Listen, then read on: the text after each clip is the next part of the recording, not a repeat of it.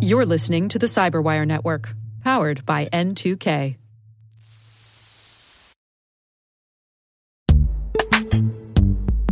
And now a word from our sponsor, Netskope. Netskope is a worldwide leader in SASE and Zero Trust. Its unified platform, Netskope One, provides optimized access and Zero Trust security for people, devices, and data anywhere they go, helping customers reduce risk, accelerate performance, and get unrivaled visibility into any cloud, web, and private application activity.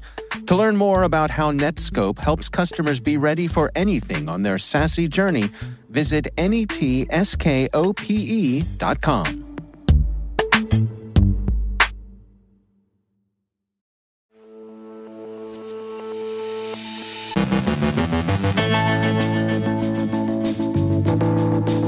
The U.S. government expands its investigation into Pulse Secure VPN compromises.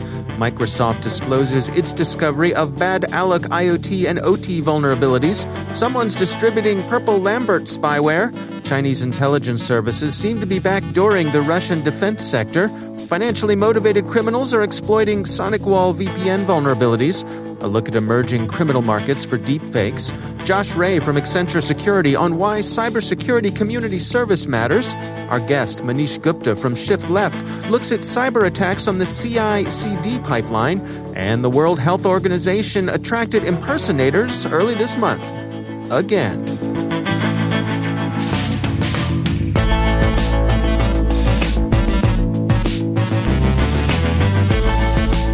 From the Cyberwire studios at Data Tribe, I'm Dave Bittner with your Cyberwire summary for Friday, April 30th, 2021.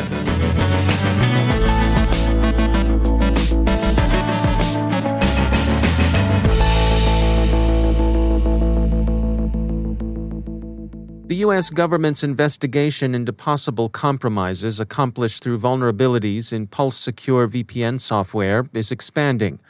CNN reports that at least 5 federal agencies appear to have been affected. This represents the third major software supply chain compromise that's come to light in 2021, the Voice of America notes. Microsoft yesterday announced a set of memory allocation vulnerabilities they're tracking as bad ALOC. The vulnerabilities affect IoT and OT devices, and they could be exploited either for remote code execution or to induce system crashes. CISA has also published mitigation advice for bad ALOC. The disclosure of bad ALOC should lend some urgency to the OT security about which NSA cautioned the Defense Industrial Base in yesterday's advisory. That advice was prompted by the SolarWinds compromise, but the concerns are broadly applicable to OT operators. Kaspersky says it's detected Purple Lambert malware in a number of networks.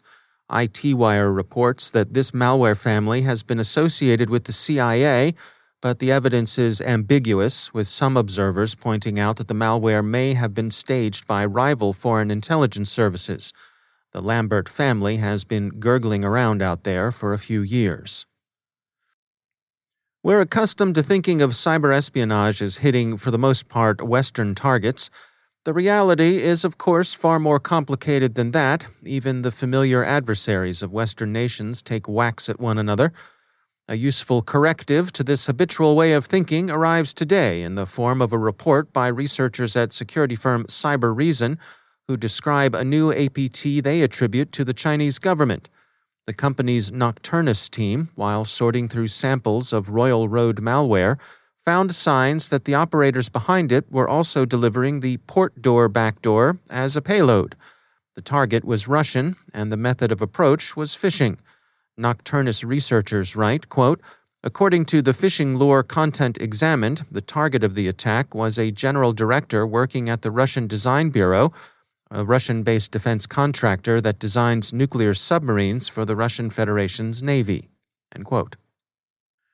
And, of course, while VPN exploits have recently been a worry because of the way they've appeared in cyber espionage campaigns, as so often happens, the hoods follow in the footsteps of the spooks, which is what seems to be going on now with exploitation of unpatched SonicWall instances. FireEye warned yesterday that it's observed an aggressive financially motivated group, UNC 2447, exploiting one SonicWall VPN zero-day vulnerability. The company reckons the threat a serious one, with evidence of tool sharing by criminal groups. Researchers at security firm Recorded Future have discerned a growing international criminal market for deepfakes.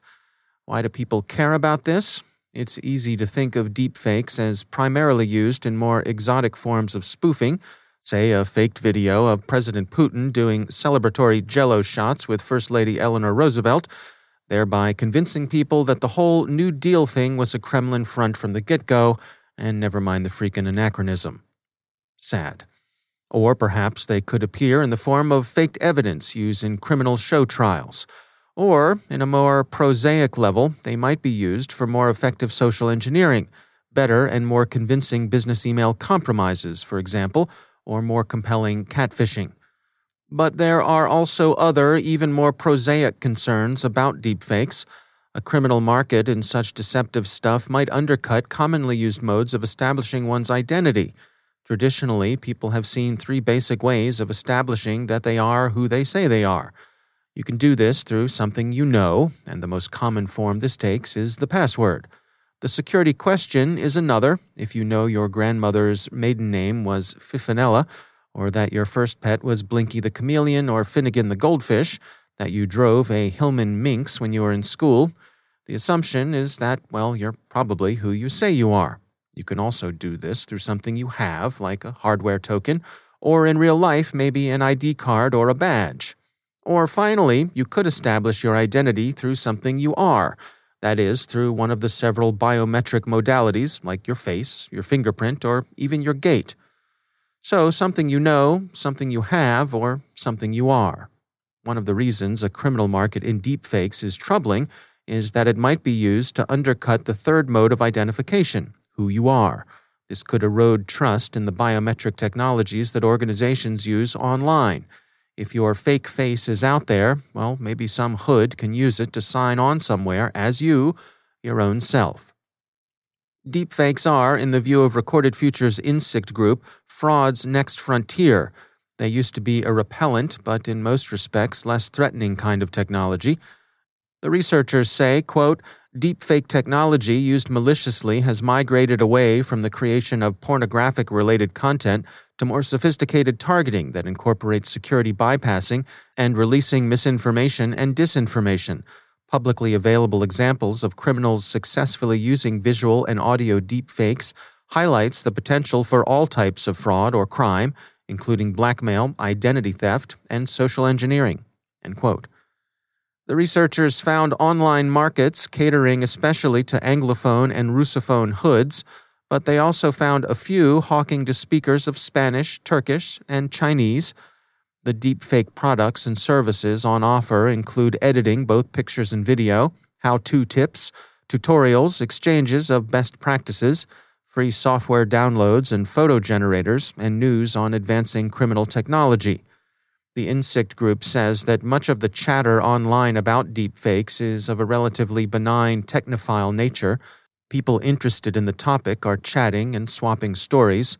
But the researchers think that this is likely to turn ugly, as a hobbyist's interest turns into a perception that deepfakes have a lot of criminal potential. The United Nations International Computing Center says that with the help of Group IB, it's taken down a scam campaign that since April 7th has been impersonating the World Health Organization. Good for them, we say. Earlier this month, Group IB warned the UN organization that it had found a bogus website impersonating WHO branding, where visitors were encouraged to answer a few simple questions to earn a €200 reward on the occasion of World Health Day. And you can easily imagine the rest. Sometimes it involved redirection to a scam website, and at other times the capers signed unwitting victims up for a paid service. Not healthy.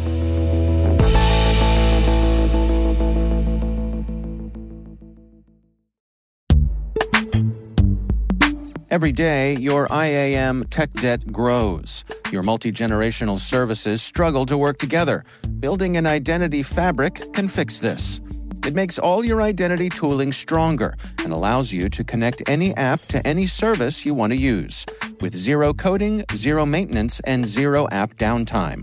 Strata's identity orchestration platform separates the identity logic from your applications, so you can optimize existing IAM tools and manage them in a single control plane. Now, every vendor, standard, and architecture work together. In short, building your identity fabric means you can secure your non-standard apps, keep your complex access policies, retire outdated IDPs, and modernize in record time. So build your fabric with Strata Identity and get rid of tech debt for good. Visit strata.io/cyberwire, share your identity priorities, and receive a pair of AirPods Pro. Offer valid for organizations over 5,000 employees. Connect today at strata.io/cyberwire.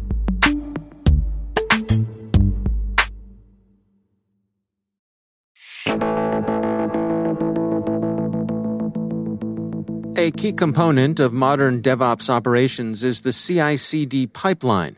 That stands for Continuous Integration, Continuous Delivery. It's an approach that emphasizes automation. Manish Gupta is CEO of Shift Left, and he joins us with insights on the CI/CD pipeline and how its use can help ensure security receives the attention it deserves.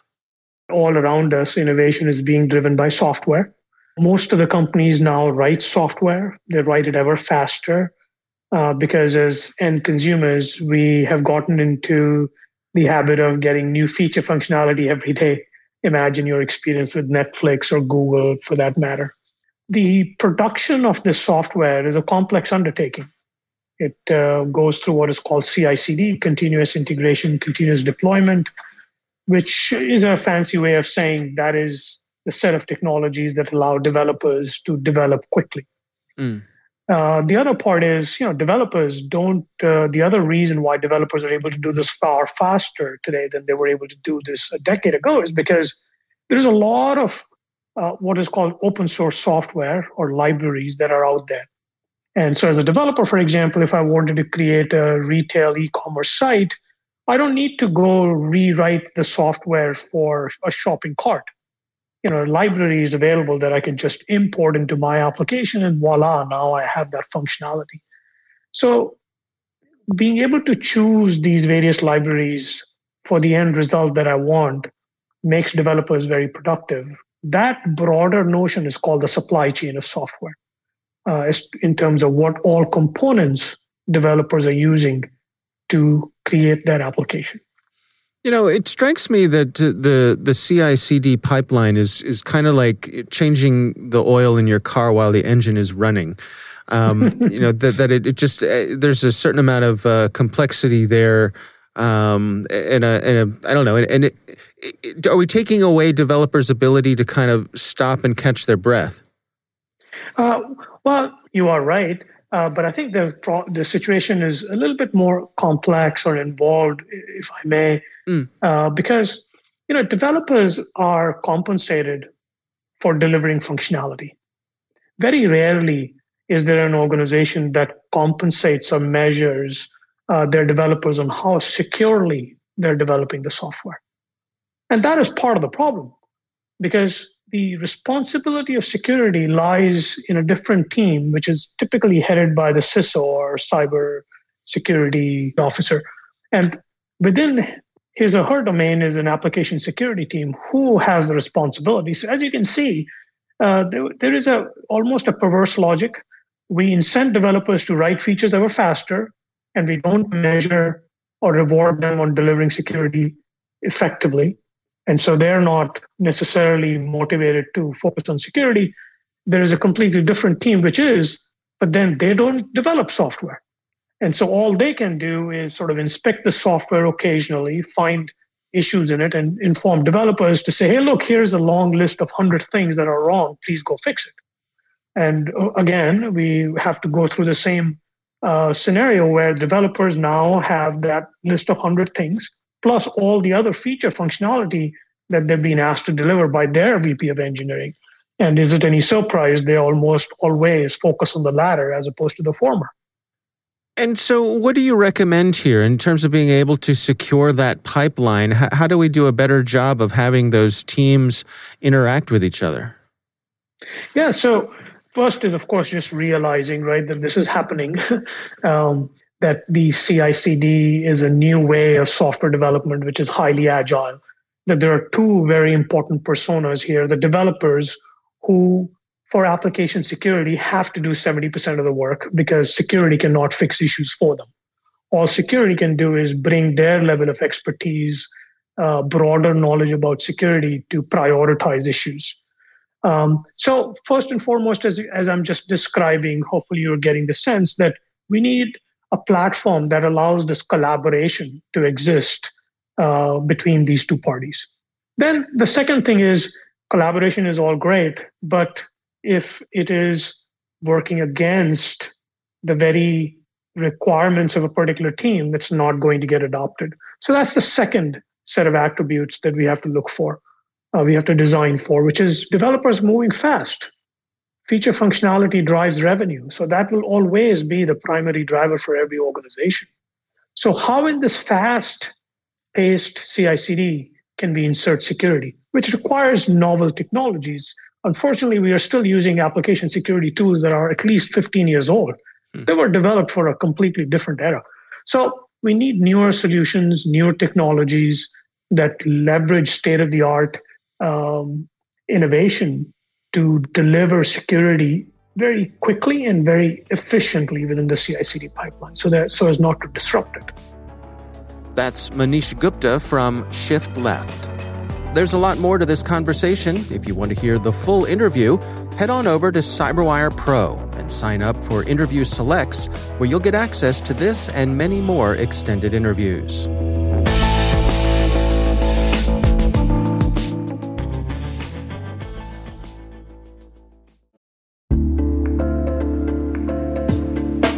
Are lengthy security reviews pulling attention away from your security program? With the largest network of trust centers, Vanta can help you streamline security reviews to win customer trust, save time, and close deals fast. Proactively demonstrate security by showcasing key resources like your SOC 2 or ISO 27001 and provide real-time evidence for passing controls. And when a security questionnaire is required, Vanta takes the first pass for you. Visit vanta.com/cyber to take a self-serve tour. That's vanta.com/cyber.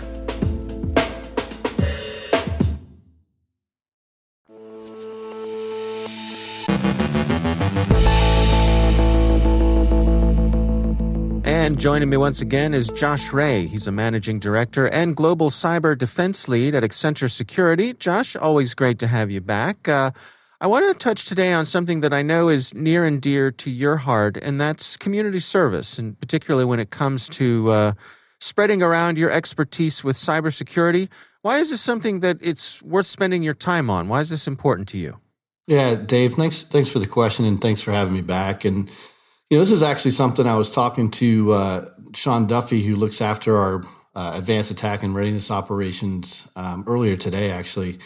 And we were just discussing how fortunate we are to really be in a profession that has a strong sense of mission and also really values service to community. When I think about how cool it is that, we wake up every single day to try to make the world a safer place and fight bad guys. I mean, it's something that, really, I think the whole community can take notice of and really appreciate.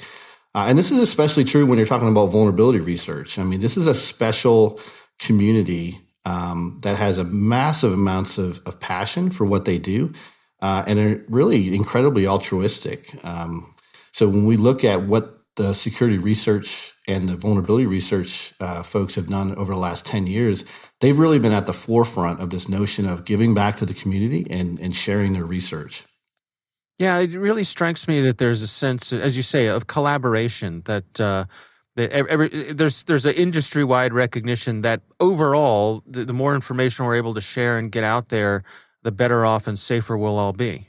Yeah, absolutely. I mean, just, thinking about it as the right thing to do, right? And just by example, over the past couple of years, our own security researchers who operate in this space have, I think, disclosed something over 200 vulnerabilities to product companies. And this is not something that they were told to do. They did it because they were pursuing their passion and really because they love doing it. And I think as companies, we really need to start to embrace this notion of being altruistic and giving back to the community and rewarding the behavior of these researchers more than just kind of giving them recognition and figure out how do we actually make sure that we're really fostering this talent in the community. Well, let's dig into that. I mean, as someone who is in a leadership position, how do you foster that amongst the people of your team? How do you show them that this is something that you support them spending their time on? Yeah, I think it's one of these things where you have to continuously challenge them and make sure that they have interesting things to do, right? They don't want to just solve the regular problems. They want to solve problems that are incredibly difficult. And if somebody tells them it's impossible, they're even more interested, right? So making sure that they have the hardest problems to solve and making sure that they know that they are directly contributing to really making the internet a safer place. What if somebody comes to you and says, Josh, I have a hunch on something, and this might not lead anywhere, but, I have a feeling this is a pathway that I should go down. Is that the kind of thing that you would support? Yeah, I think absolutely. And I mean, as we've got folks that have kind of now the second and third generation of security leaders kind of come up in this space, I think that's kind of a realization that, we have to give these folks time to breathe and kind of think, because it's that level of creativity that's going to not only be good for business and their clients, but it's going to help retain that talent and help them be better as professionals as well. All right. Well, Josh Ray, thanks for joining us. Thanks, Dave.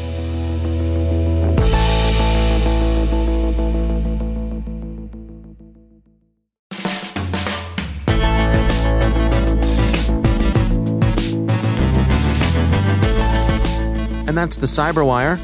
For links to all of today's stories, check out our daily briefing at thecyberwire.com. If you're looking for something to do this weekend, take a few moments and check out Research Saturday and my conversation with Jen Miller Osborne from Palo Alto Network's Unit 42. We're going to be discussing their most recent ransomware threat report. That's Research Saturday. Check it out. The Cyberwire podcast is proudly produced in Maryland out of the startup studios of Data Tribe, where they're co-building the next generation of cybersecurity teams and technologies. Our amazing Cyberwire team is Elliot Peltzman, Puru Prakash, Kelsey Bond, Tim Nodar, Joe Carrigan, Carol Terrio, Ben Yellen, Nick Valecki, Gina Johnson, Bennett Moe, Chris Russell, John Petrick, Jennifer Iben, Rick Howard, Peter Kilpie, and I'm Dave Bittner. Thanks for listening. We'll see you back here next week.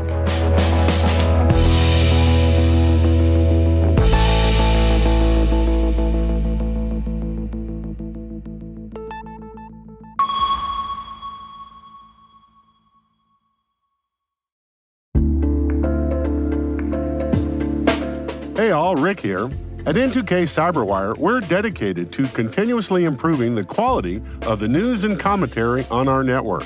That's why we're inviting you to participate in our 2024 audience survey.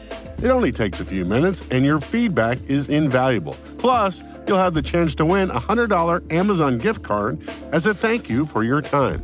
Head on over to cyberwire.com/survey. That's cyberwire.com/survey to share your feedback now.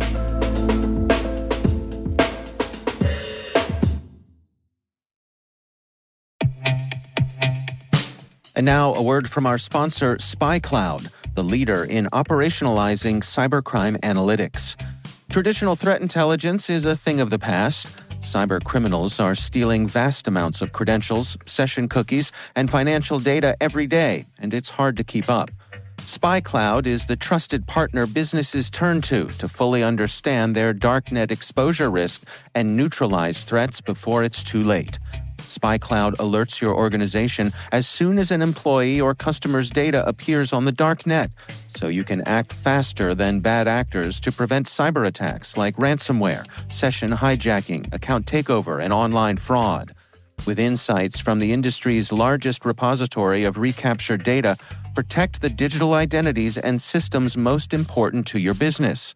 Get your free corporate darknet exposure report at spycloud.com/cyberwire and see what information criminals have in their hands today.